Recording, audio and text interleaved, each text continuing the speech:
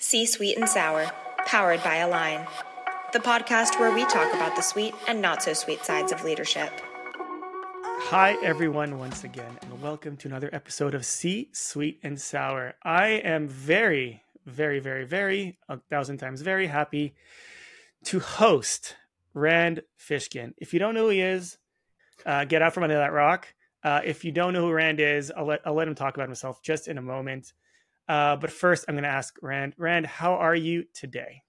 I've definitely had saner days in my life, Philip, and I appreciate you and Haley and the team at C-Suite being so accommodating.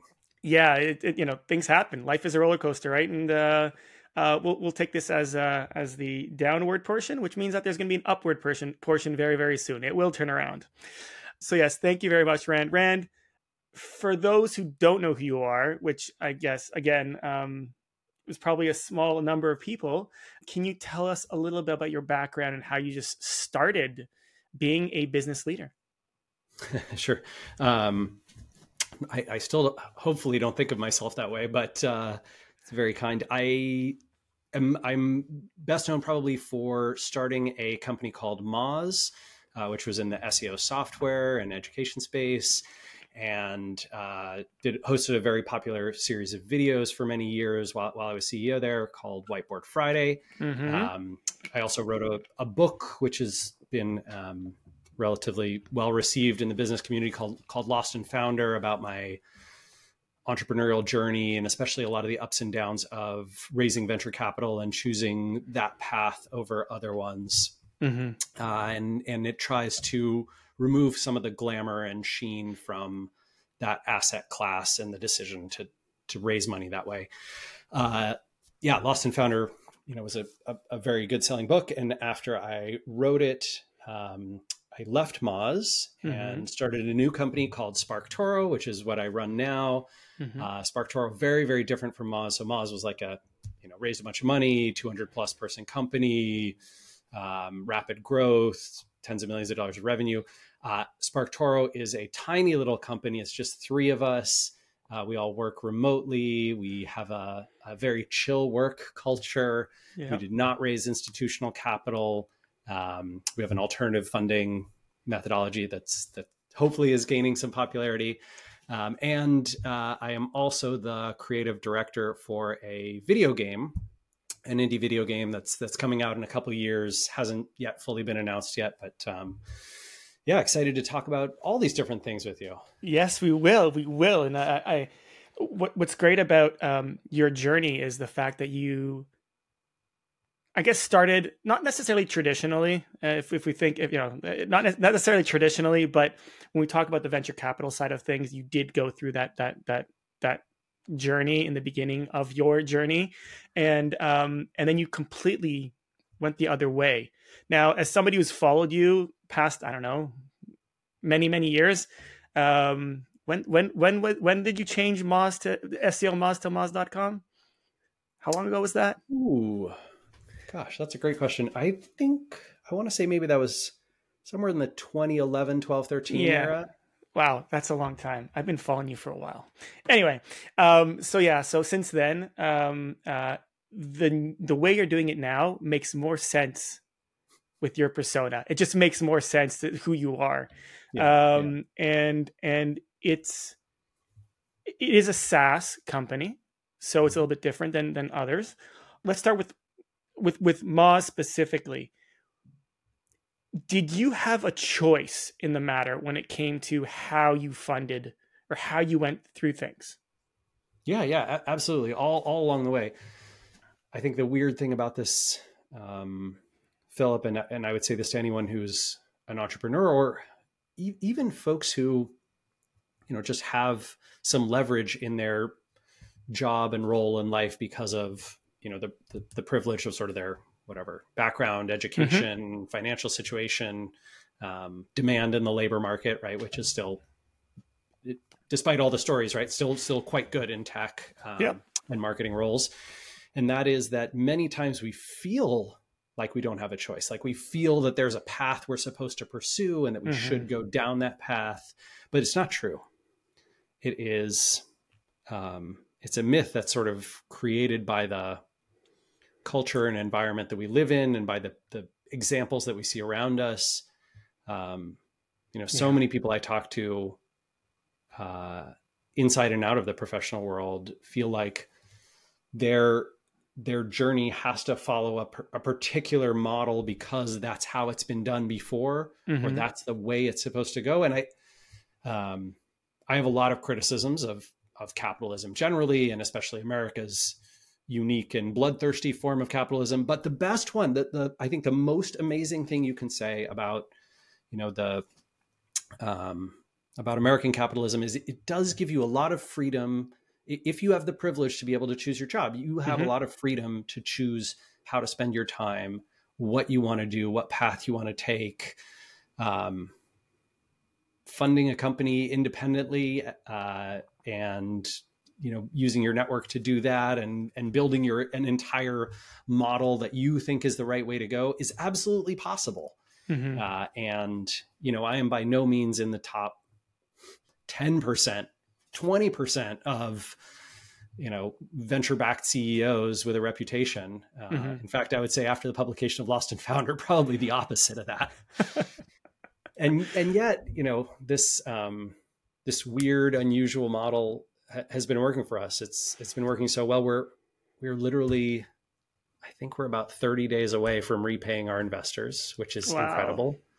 It's been quite a journey, but not a very bumpy road.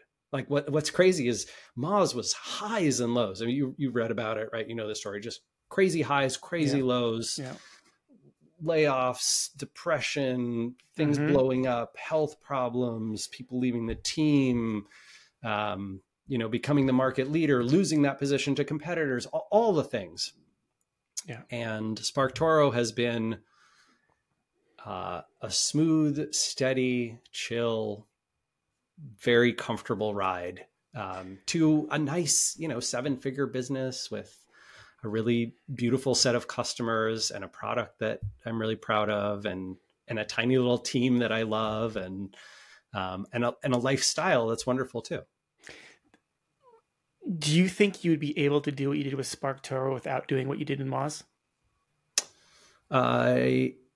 Yes, but I would have had to have done something, right, to sort of build a reputation and impress some potential investors and those kinds of things. I don't think Moz is actually the ideal. No, it's not. No. That was my question was not based off like, did you have to do Moz? The thing was, do you believe that the learnings from Moz helped you more realize and understand what the way that you believe and I think many should believe is the right way in growing a business? Yeah. So I really wish that I were a less stubborn 20 and 30 something, right? When I had been that I hadn't, so many folks, especially men, right? In that age range, I think have this bravado and confidence and bro culture-ish, bro culture kind of. Yeah, man. And also, testosterone does terrible things to a brain. But I'll say that I do believe, and I've seen plenty of people, prove this, that you can learn from the mistakes of others. You don't have to make every mistake yourself. And that is the entire goal, right? The entire goal of Lost and Founder was, Jesus, is there some way that I can take all of this pain and foolishness and bad decision-making that had enough lucky things around it to give me a profile and have enough, sort of financial and marketing success that lots of people would pay attention. Is there some way that I can avoid that pain for others? And I hope it does. I'm sure there are a lot of people out there that can do that, but from my experience, a lot of people need to learn by doing. I know it's something that my father would. My father was one of those people that would learn from others. There is a saying in Hebrew that does not translate very well in English, because I said in a couple of meetings and everybody's like, "What the heck are you talking about?" but the saying is shaving off of other people's beards, like shaving other people's beards. That's a translation in English, meaning, learn off of somebody else and then, doing your own thing. And my father was like that. I'm not. And my my father would get so annoyed at me. And it's like, you know what the right thing to do is. I'm like, yeah, I know, Dad, but sometimes I feel like I think I can do it, not necessarily the way that you say it is. And I guess I'm the person that needs to learn, like I have to shave myself. I can't, you know what I mean? So it sounds way better in Hebrew. I promise you. Like you said, when you're younger, you feel like you have some kind of a God complex sometimes, or some kind of like a nothing can kill me, and nothing can happen bad to me. And then you do these things. Hey, C-Sweet and Sour listeners, it's Haley here from Align. I hope you're enjoying this episode. I just wanted to jump in with some exciting news. We have a new limited time promotion for listeners. You can get 10% off your first year of the Align software with the promo code NOTSOUR10. Align is a strategic planning and execution management software designed to help businesses achieve their goals faster. To get started, go to aligntoday.com/demo and complete the form to book your demo today. Again, the code is NOTSOUR10. Now back to the episode. Let's talk a little about mental health. I do want to talk about that a little bit. It's something that I feel is centered in the workplace today, even though a lot of people say that it isn't. And I believe it is, because everywhere I'm turning, and well, now I'm only in one company, but beforehand I was mentoring a lot of others, and I'm seeing it being it's a part of it. People are at least talking about it. What is your outlook when it comes to mental health? Sorry, what is my element? Yeah, your outlook. How do you take mental health and treat it properly within your business, with your coworkers? Yeah, let's see. So we have this sort of focus on our own health and happiness and boundaries over the, doing a little bit of extra work for the business, or hitting a deadline, or doing sort of non-critical work. We call this chill work, right? So okay. I've written about it on the SparkToro blog, and the basic premise is that you don't need to work incredibly hard, long hours, doing difficult things in order to have success, right? Okay. You can hit very impressive goals and milestones by focusing on the right work to do, planning well, having a good strategy, having good tactics to execute on that strategy, having a funding and backing system that gives you a lot of ability to be patient, having relatively low expenses, like all of these things that you can optimize for that let you be a patient, thoughtful, considered business owner instead of a desperate for growth next month, desperate for growth next quarter, got to be able to make payroll, got to be able to grow 20% to hit your next funding target, to be able to go out and raise your next round, to all of those things. I think that treadmill is deadly to companies, right? So you can see that as an asset class, right, venture is 95% failure rate, right? And of the remaining 5%, only about 1 in 5 of those is actually hitting. Maybe it's worse. It's like 1 in 10 of those is actually hitting the minimum investment return targets. So it's essentially like, as soon as you sign up for that journey, you're saying, well, I'm reducing my odds of survival from significant to 1 in 100. That's weird. Yeah. Like, it's a very, very weird thing. And I do believe that mental health, not in the like sense of anxiety and depression and functionality, but in the sense of, or in both the sense of anxiety and depression and all these like traditional mental health things, but also in the sense of mental fitness, being able to make the best possible decisions you can, doing the highest quality work in the smallest amount of time. Have you ever had this thing, Philip, where you go on vacation, and you come back from vacation 2 weeks later and you've got a huge workload, like your inbox is full, there's a ton of tasks assigned to you, you have all this stuff sitting on your plate, and somehow miraculously 2 or 3 days later it's all done. Mm-hmm.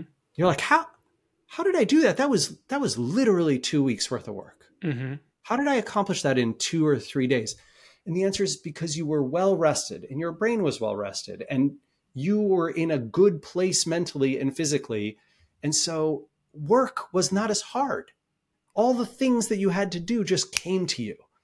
And this is the beauty of being in a chill work kind of environment, is that you say no to almost everything that's not critical. You prioritize a few things that are really important. Those few things are going to drive 80, 90, 95% of all your results anyway. Right. If they're not, you stop doing those and you do different things. Here's the thing. You are the poster child for this. I see you as the person that when it comes to explaining that you have to deal with the 20% to get that 80%. And when a lot of people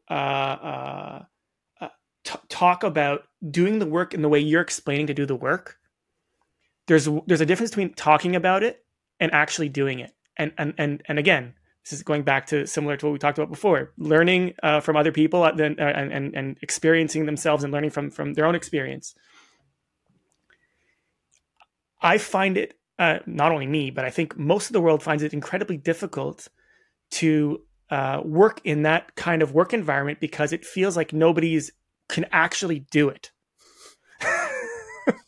No, I know you're an example of somebody who can. You have a small workforce with incredible results.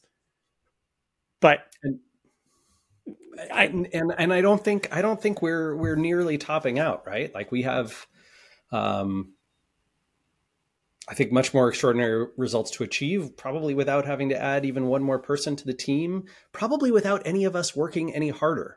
I think it's, for us, like one of the things that we do that a lot of businesses reject, and I think foolishly reject, is we hire a lot of help. We have consultants and agencies help us with all sorts of things. Okay. And it's awesome, right? Because they do work that we need when we need it. And then we don't get into this trap of, well, we need to keep them busy. We need to find things for that person to do. And then once we've found things for that person to do, suddenly it becomes critical infrastructure. And now we sort of have this extra cost on the business and drag on the management and psychology of managers and needing check-ins and reporting and reporting structures and pyramid scheme down, and none of it, right? Agencies and consultants, they are awesome at getting things done, just doing the work and doing it independently. Mm-hmm. That's their whole thing, right? So when we're like, hey, we kind of need help with this. You know what? We want to make a great video. Okay, we're going to hire, Phil Nottingham. He's going to put together a great video for us. It's going to cost us this much this one time. And then we don't need a team of video editors and people. Mm-hmm. Like we're all done. We've got it, right? His team helped me set up this home studio that I've got, right? And the camera and that whole thing. Fantastic. I can just turn it on when I need it. It works great. Same story. We are working right now with Asia Arangio from Demand Maven. She's doing like a big analysis of our funnel and pipeline and retention and usage and helping us find places to better educate our customers, all this kind of stuff. I don't know, like I chat with her once a week on Slack. She puts together a bunch of data for us to review, and then she has some suggestions. I barely even look at the data. I'm kind of like, yeah, all looks good. Great. Fantastic. You have suggestions? Let's do them. What do you need from me? Right? Oh, you need me to email some customers and do some interviews? Fantastic. I'm going to email that. It's just very lightweight. It's low effort, but high results. And that's what I want to optimize for, right? I want to build businesses that don't require a tremendous amount of hard, difficult work, but they require good decision-making. Right. And good decision-making comes from being relatively experienced, being willing to let go of things that you believe when new data contradicts it, getting lots of sleep, eating well, um, having a healthy home and relationship life, like all those things, those will help you make great decisions. And I think I can optimize around that. Yeah, there's something that we've talked about a lot in the office as well when it comes to making decisions within the company. So we are a small but mighty team. We're about 23 right now. Yeah. Again, not as small as mighty as you, but again, sorry. Probably mightier, just not as small. Yes, mighty, definitely mighty. And one of the things that we talk about is, especially in the leadership committees, is that we aren't only affecting the team, we're affecting the team's family members, the team's friends. It's something that we've noticed, and we're putting like an effort to recognize that.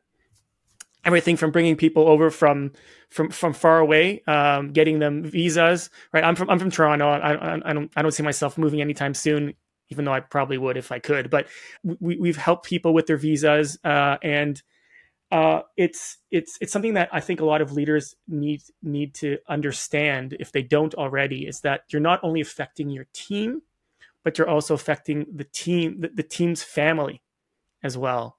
And and the reverse is also true, right? Like if you, for example, if you build a team and a company culture that allows people to have the freedom and flexibility to take off when they need to take off, to support an emergency, to, have kids, to handle childcare, to handle a sick spouse, like, whatever it is, if you give people the freedom and flexibility to do that, I think there's this foolish belief in American style capitalism that like that's somehow weakness, right? Like you're not getting the hardest working, like longest hours, Elon Musk worshiping people.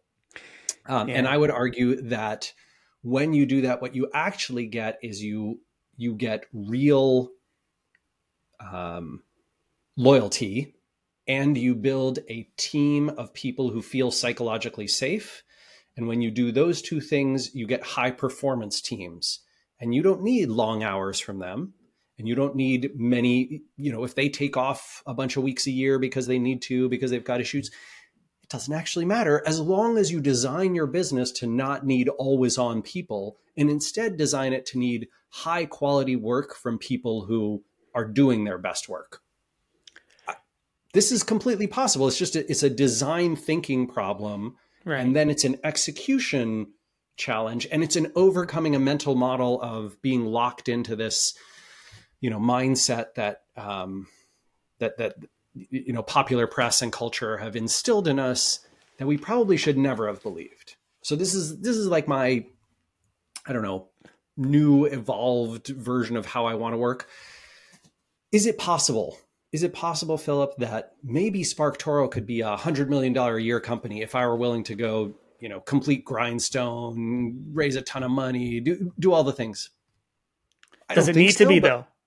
Yeah, I don't think so, but maybe, right? Like the answer is maybe. And my second answer to that would be, who cares? Who cares? Yeah. I don't know how many people in your network, Philip, have become, people with 8 or 9 figures in their bank account.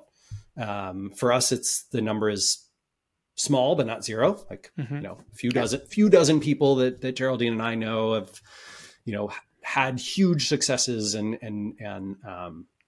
made tons of money. And I don't mean this to insult any of them. Of course not. I think we're happier and healthier than all of those people. I agree. It's not, and that's not a like, ha ha, I win, you lose. Like, that's not what I mean. I just mean that it does take a certain level of financial quantity to be comfortable, to be able to solve problems as they arise, to be able to afford emergencies. And that number is getting higher. Absolutely. And it's fewer and fewer people are able to achieve that, right? Like wealth inequality is at terrible levels. All those things are true. I'm not trying to downplay any of that, but I am trying to say it's plenty fine to have a business that makes you a few $100,000 a year, or makes you a few $1,000,000 and more than that, I don't know. I think at that point you're sort of measuring the size of your Ferraris. Like it it just doesn't matter, man. 90% of businesses fail, 10% don't. Here's why. Plans fail when you don't have the right systems and software in place. This is why we built Align, a strategic growth management software that allows you to share real-time updates and eliminate miscommunication. Align is an easy-to-use, cloud-based software with features like daily huddles, KPI dashboards, software integrations, and so much more. You can see your company's priorities, critical numbers, goals, and tasks while holding everyone accountable. And all this in the palm of your hand with our mobile app. So what are your next steps? It's simple. Learn more about Align by requesting a demo at aligntoday.com. Let us make sure we land you in that 10%. Align. Achieve big goals faster. At what point, how much do you actually have to make to be happy? And there's obviously a statistic for that, and probably it's gone up since what's going on right now with inflation and all that. But besides the point, it's not billions. It's not even a lot of millions. Even it's nope. Actually it's a lot less than that. I did my own calculation as like this was again a few years ago, so maybe the number went up about 10%. But still, it's nowhere near. I don't need to make $1 million to be happy a year. I do not need to do that. And again, it's to have 2 vacations a year, and maybe even an extra cottage. Even maybe. It's still not like more than that. And that's something that which I like, what I like about you, Rand, is that if you can have that as a mindset, then you can get other people that are around you up with you, right? Instead of taking all that money for yourself, what you're doing is you're spreading that wealth, and then, maybe you can still grow a team that's larger and that than 20 or 50, but you can give them more money so that they can be at your level, or at least close to it, right? I do believe that there's you should get some credit in being the founder and the risk and all that. But it's deeply awkward to have 100 or 1,000 times as much money as someone you work with. Yeah, as like the second in command, for example. Yeah, right. 100%. Who's helping you get there? That is deeply awkward. Everyone can feel that the dynamic is messed up. Like it's, I think if you're an engineer working at Twitter and, Elon Musk is cutting all the team around you, and you're like, gosh, that's the world's second richest person, and they're going to go to the Cannes Film Festival, and I'm going to work really hard to make an algorithm that boosts Ron DeSantis's presidential campaign. Is that why is that happening? That feels weird, right? Free speech, that's a strange. Free speech. Yeah. Anyway, this is the thing, right? This person has the right to do it. It's his platform. He gets to do it the way he wants. Does it make him happy? He seems like an incredibly unhappy person, like deeply troubled, massively problematic in just every kind of way.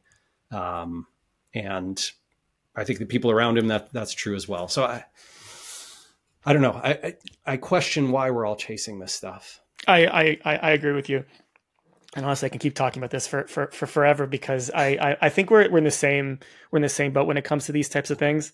But I do want to get into more of the business and your experience. And one of the things that I really like is your emphasis on customer empathy.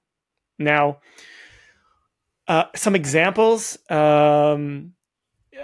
I love how you had a whole thing about this. You purposefully send emails to talk about when they can cancel, when they can't. Cancellation emails. The readiness to speak to all of your clients. You as the CEO, even though I get potentially a mass email because you have an announcement or something. If I return to that email, you're getting.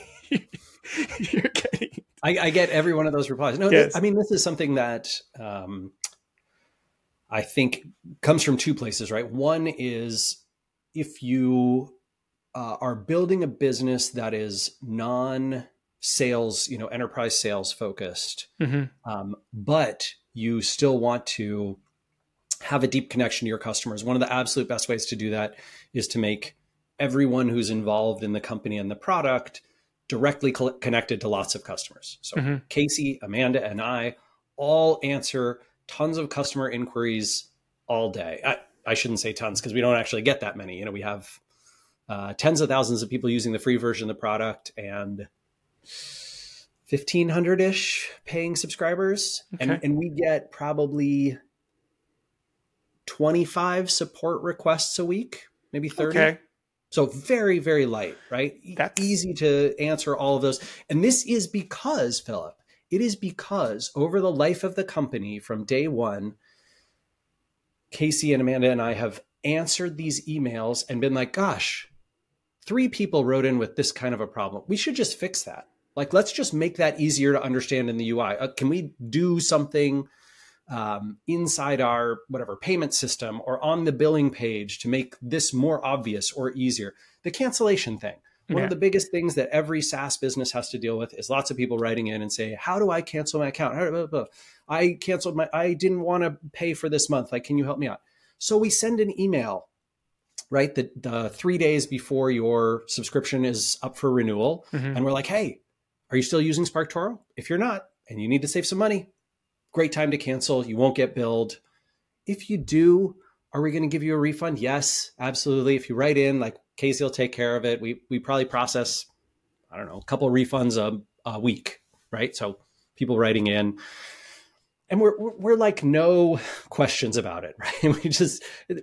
We don't care. We're not going to fight with somebody over their $300 bill or something. Like, no, the way we want to feel, and people write it into us about this all the time. Like, I probably have half a dozen emails like this in the last 2 weeks, which are just like, oh my God, you guys are so generous. Thank you so much. As soon as I have budget or I have another client or I have another need, I'm going to be signing up for SparkToro again. I can't wait to recommend you.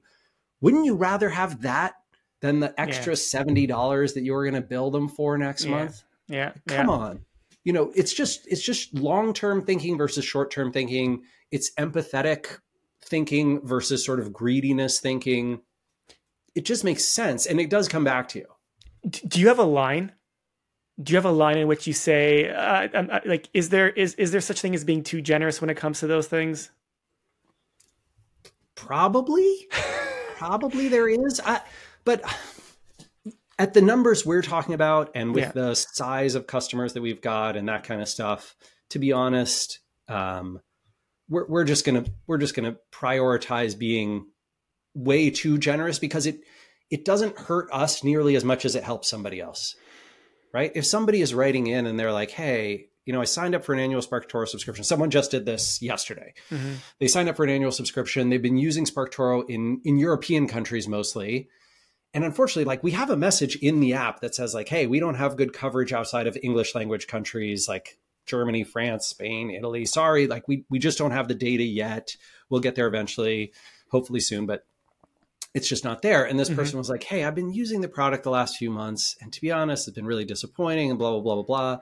Is there a chance I get a refund for like the last couple of months? And Casey just wrote back and was like, no, here's a refund for like your whole subscription. Like, just don't worry about it. And honestly, come back to us when we have good EU data. Sorry you had this thing. And we'll try and make that message more clear in the app, right? Like, because clearly it got missed. And like, is it too generous? I don't know, maybe. But to be honest, how cool would it be? How much more likely would you be to, I don't know, go to Disney World if a friend of yours said, we kind of had a bad experience at the park, and then we talked to somebody there and they just refunded our tickets entirely. In fact, they comped our hotel room. You'd be like, oh, damn, I should go on vacation there because if I have a problem, it's going to be taken care of. How cool is that? That's going to spread, right? That's probably going to build more equity for the Disney brand and Disney Parks brand. I'm not actually a fan of Disney Parks, to be honest, but I know many people are. And I think that is a far smarter long-term way of thinking than, oh, I'm sorry you had this bad experience. here's a $5 drink coupon, or there's nothing we can do for you. Yeah, it's the Costco approach, right? You can return anything. Yeah. Nordstrom's the same way, right? Like yeah, Apple, I Nordstrom, really yeah. I don't like a ton of things about Apple. I don't use an iPhone. I don't have any Apple products. Yeah. There's a lot that I don't like about that company, the culture of secrecy and that kind of stuff. But their customer service is fantastic. And they have money losing locations all over the world just to make sure that you are taken care of. Yeah, we just talked about that before the podcast. I'm not an Apple fan.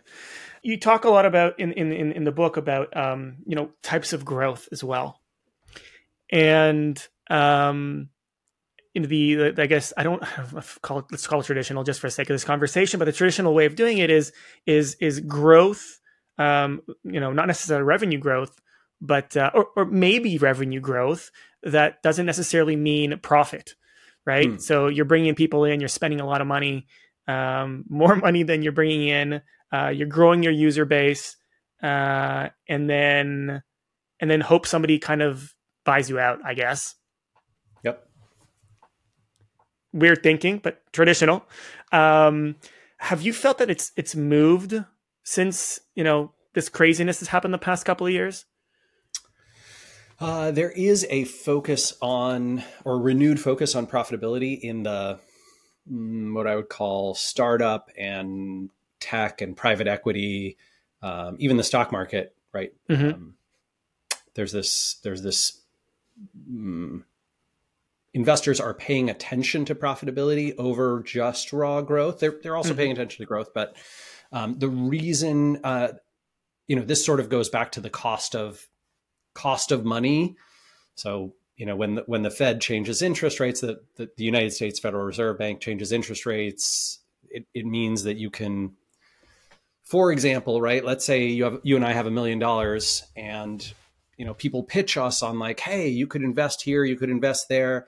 And we're like, okay, maybe I can get this from that. Maybe I can get this from that. I can get a certain profit percentage here or there or whatever. Mm-hmm. Or I could just buy a treasury bill, which is essentially the safest investment in the world, regardless of, the Republicans trying to hold payments hostage right now. Mm-hmm. It will probably get solved one way or another, or the United States will go bankrupt and then it's guns and gold for everyone and it's all over. But the reality of that is that when that interest rate goes up, we look at the treasury bond rate and we're like, I can make 5.5%, 6% on my money by just putting it in the safest monetary instrument in the world. Boy, you're going to have to give me a much lower risk, sort of higher rate of return thing to get my money now than you would have before. When interest rates were 1% or 0.5%, it was like, oh, geez, I'll throw my money at anything that can make me anything. Right. So this kind of naturally flows from it. And obviously, the Federal Reserve Bank's trying to do this in order to curb inflation, which it seems like, I don't know if it's really helping, but let's go with it. Yeah.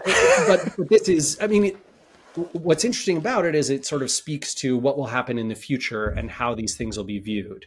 And I think for an entrepreneur,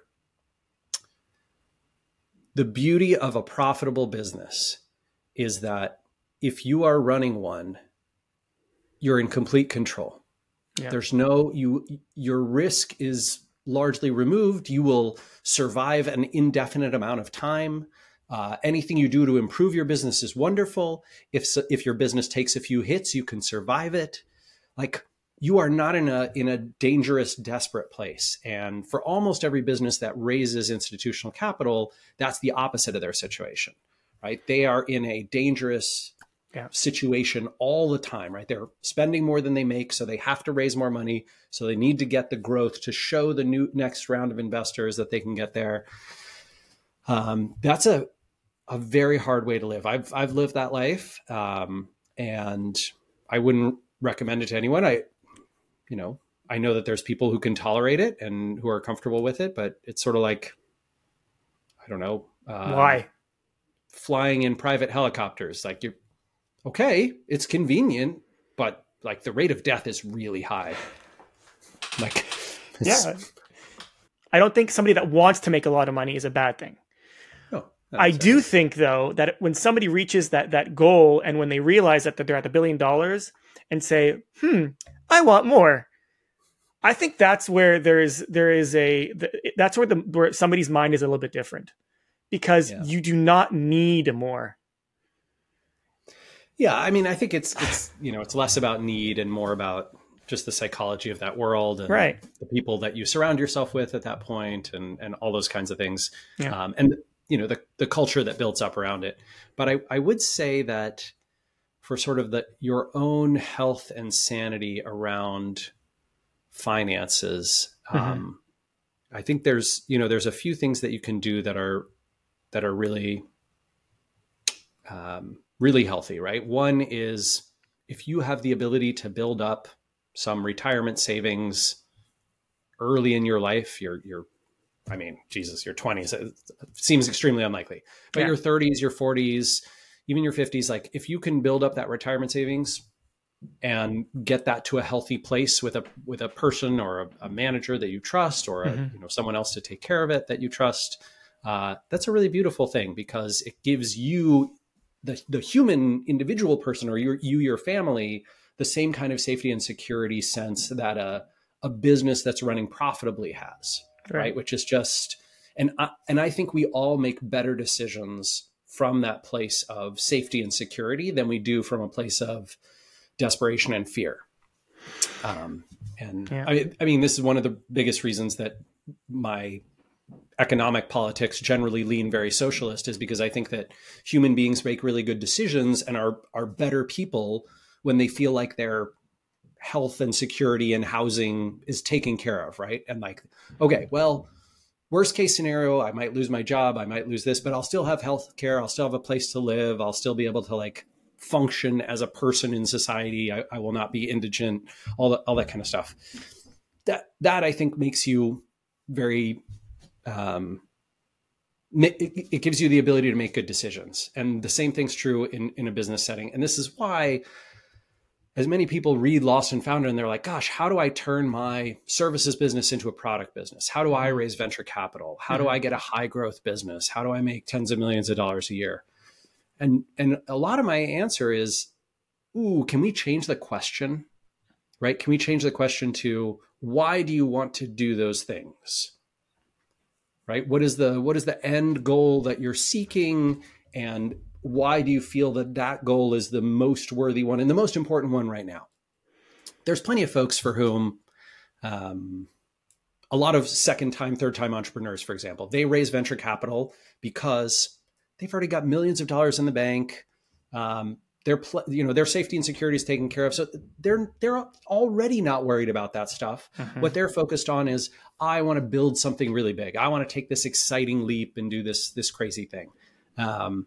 And as much as I criticize, folks who take venture or just the asset class generally, I don't want to criticize the people who take it. Sure. Like, I'm kind of doing the same thing, right? We had this sort of windfall from the sale of Moz, right? And one of the things that we did was make sure retirement is like, okay. And then invest in making this indie video game, which is costing a lot of money, right? Like that's a much bigger team than SparkToro. I have like 13 people that I work with, and much bigger team. Let's ask Ubisoft how many people they have in their company. But okay. Yeah. Well, we're not making those. Although, our game designer actually worked on Assassin's Creed. So there you go. There you go. Pretty cool. I'm gonna push back a bit on this. Yeah. Don't you think we need those types of people to push things forward? Because again, as humans, and we are humans, the lack of stress sometimes puts us in a stage where we just stay, I don't want to say dormant, but stay in status quo. Don't we need, again, even if you disagree with what Elon does, right, or who he is as a person, without him, we wouldn't have Tesla. You're saying that is a good thing? I'm saying Tesla. I'm saying okay. For the sake of the conversation, being devil's advocate here, yes. Yeah. Without Okay. Elon, So there wouldn't be Tesla, for example. Yeah. I mean, I think that Tesla is a problematic company in lots of ways. And so I like to use a strong man or a steel man example, right? Sure. As opposed to a straw man. Sure. Which I think a reasonable one might be Bill Gates and Microsoft. Sure. And, okay. Bill Gates there were lots of whatever antitrust things, and he was a very hard-nosed sort of businessman in the 90s and all that kind of stuff. But also the personal computer revolution and the internet, right, availability that it made possible. It's difficult to argue that wasn't quite a remarkable step for humanity in a ton of ways, right? That everything we're doing right now and everything that we do in our lives is sort of enabled by that. Right. Tough to argue against. And I would say that what we don't need are tons and tons of people chasing that. Okay. What is absolutely fine is some people doing that. And what I want to try and clarify with the stories that I tell with Lost and Founder, with what I hope will be the next book, which I hope is going to be about Spark Toro and this game, is that you have the choice to do incredible and remarkable things in an environment that is not growth at all costs. How do I make $1 billion? Raw financial success is not the only measure for doing remarkable things. And I don't just mean that in like the nonprofit sector or government and education sector. I mean that in the private sector as well. I think that many of the most beautiful and wonderful innovations can happen because a company exists for a very long time and it does wonderful things and it gets to an interesting and exciting place. I would use companies like MailChimp as a great example of this. Okay. Recent challenges aside, right? I think that MailChimp enabled the whole, MailChimp enabled a massive number of people to take advantage of email, build their own businesses, build their own lists, like do awesome stuff. I look at something like the Nintendo Corporation, which I think has brought joy to billions of people, just absolute, overwhelming, stunning joy, obsessive joy to billions of people. And they're a 160-year-old company that just survived very profitably making playing cards and games. And then we're like, oh, electronic games are a thing now. Let's make some video games. And let's do it with a lot of artistry and care. And maximizing revenue has not been even a thing now. Even now that they're a publicly traded company, they're sort of like, we're going to launch Breath of the Wild 2 when it's ready. Like, that's what's going to happen. And we're going to launch the next version of the Switch when it's ready. We're not trying to please Wall Street here. Like, we've been around a long time. We intend to be around a long time. Yeah. It's just a mentality model, right? And I think that limiting yourself to the thinking of, well, here's a billionaire who did exciting things, so billionaires must be the only ones who can do exciting things. Get out of here. Come on. That's not true at all. Right? 100% agree with that. It just, nobody hears about the non-billionaires that are doing exciting things most of the time. Because billionaires have an exceptionally good ability to control media and press around them. Yep. And media and press has found that lots of people, in fact, way, way more people, great example. So almost everyone thinks of like the popularity of the internet on mobile phones as being Steve Jobs, right? Like he's responsible for that. Or the success of the personal computer. Well, that's Bill Gates. And what made all of that possible? Like what really made all of that possible is DARPANET. And that is American taxpayers and the space program and a bunch of, nerdy guys at colleges and universities setting up what became the protocol for the internet, what became protocols for personal computing, microchip, innovations, all that stuff. Like there's a lot of belief that so many of the exceptional advances in technology and humanity's progress are the result of private investment when it's not. It is public investment that makes that possible. I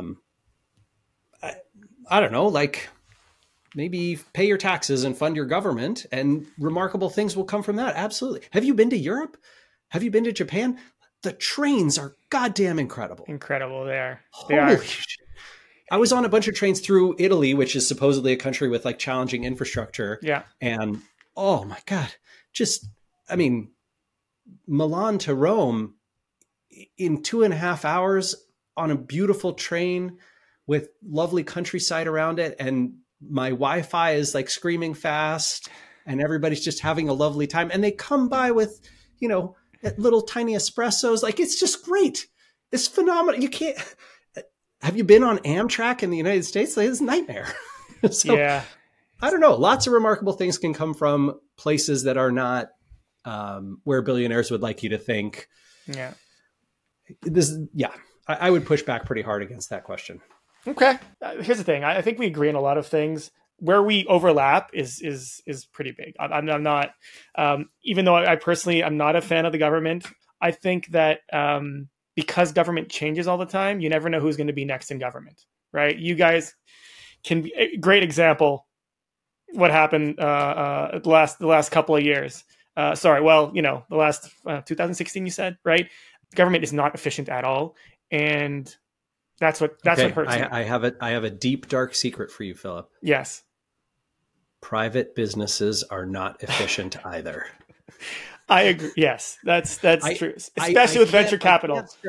I can't stress enough how when Moz got to be 200 people, yeah, I'll tell you, I looked at the United States Post Office and I went, how the F do they do it? Yeah. How can they get billions of packages delivered around the world in literally days and run this incredible logistics operation and operate it at a profit or break even? Like, impossible. I can't even fathom how that's doable because I can't manage 200 people to get a simple software product released.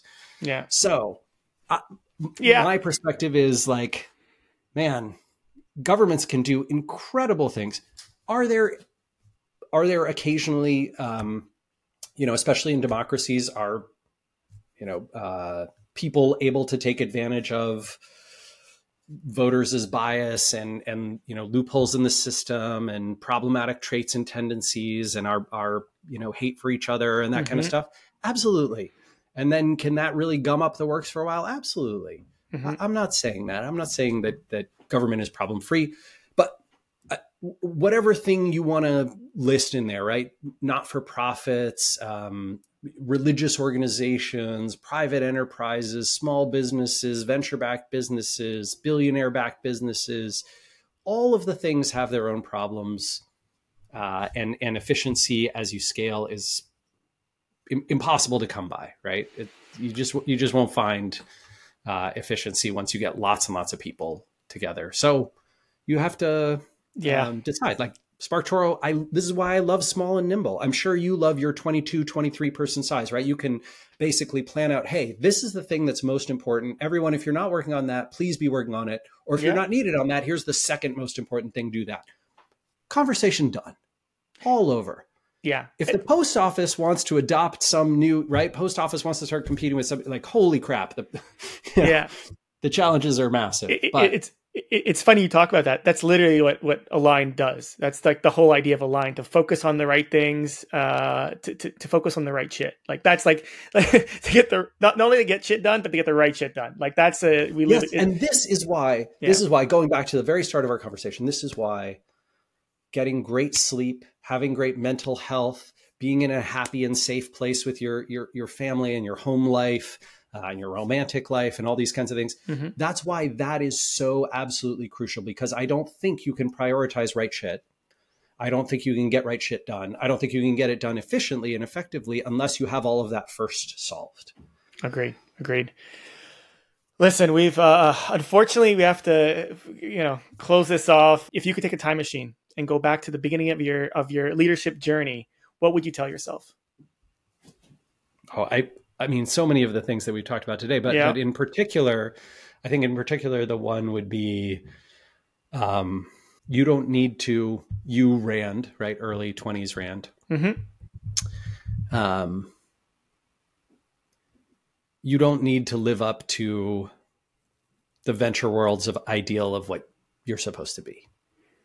And when I say venture world, I mean tech world and sort of press world and that whole business culture world, right? That seeing yourself on the 30 under 30 or whatever might feel good, but it doesn't matter. That being, raising a ton of money or getting a company to a large revenue number or having a big team or being on a stage at a particular event, that those things, they will make you far less happy than you think they will. It's not what it's about. All right. Well, on that note, Rand, again, thank you so much. I'm happy I was able to do this, and you had the time to do it. We had a little hiccup in the beginning, but we were able to put it in and get in the hour. For everybody else, I hope you enjoyed this episode of C-Sweet and Sour. If you found anything particularly interesting that you feel your colleagues may enjoy, don't be shy. Sharing is caring. There's a lot of things to share here. That's for sure. I also want to remind everyone that we have a limited time promo code for 10% off your first year of Align. The code is NotSour10. Go to aligntoday.com/demo. Be sure to stay tuned and sign up for notifications on your favorite podcast platform or on aligntoday.com/podcast. We have a pretty nice playlist with some incredible leaders like Rand. Rand, for anybody who wants to reach out to you, how can they reach out to you? My email is rand@sparktoro.com, or given our conversation about Elon, you can find me on Mastodon, where I'm at Randfish. And love it. And if you want to try SparkToro, it's just free. So anyone amazing, can try it for free. Amazing. I try to push it as much as I possibly can whenever I see somebody. Yeah, I always do that. I always do it. You're a mensch, sir. Yes, my pleasure. It's my pleasure. For everybody else out there, as I always say, let's get shit done. Have a good one.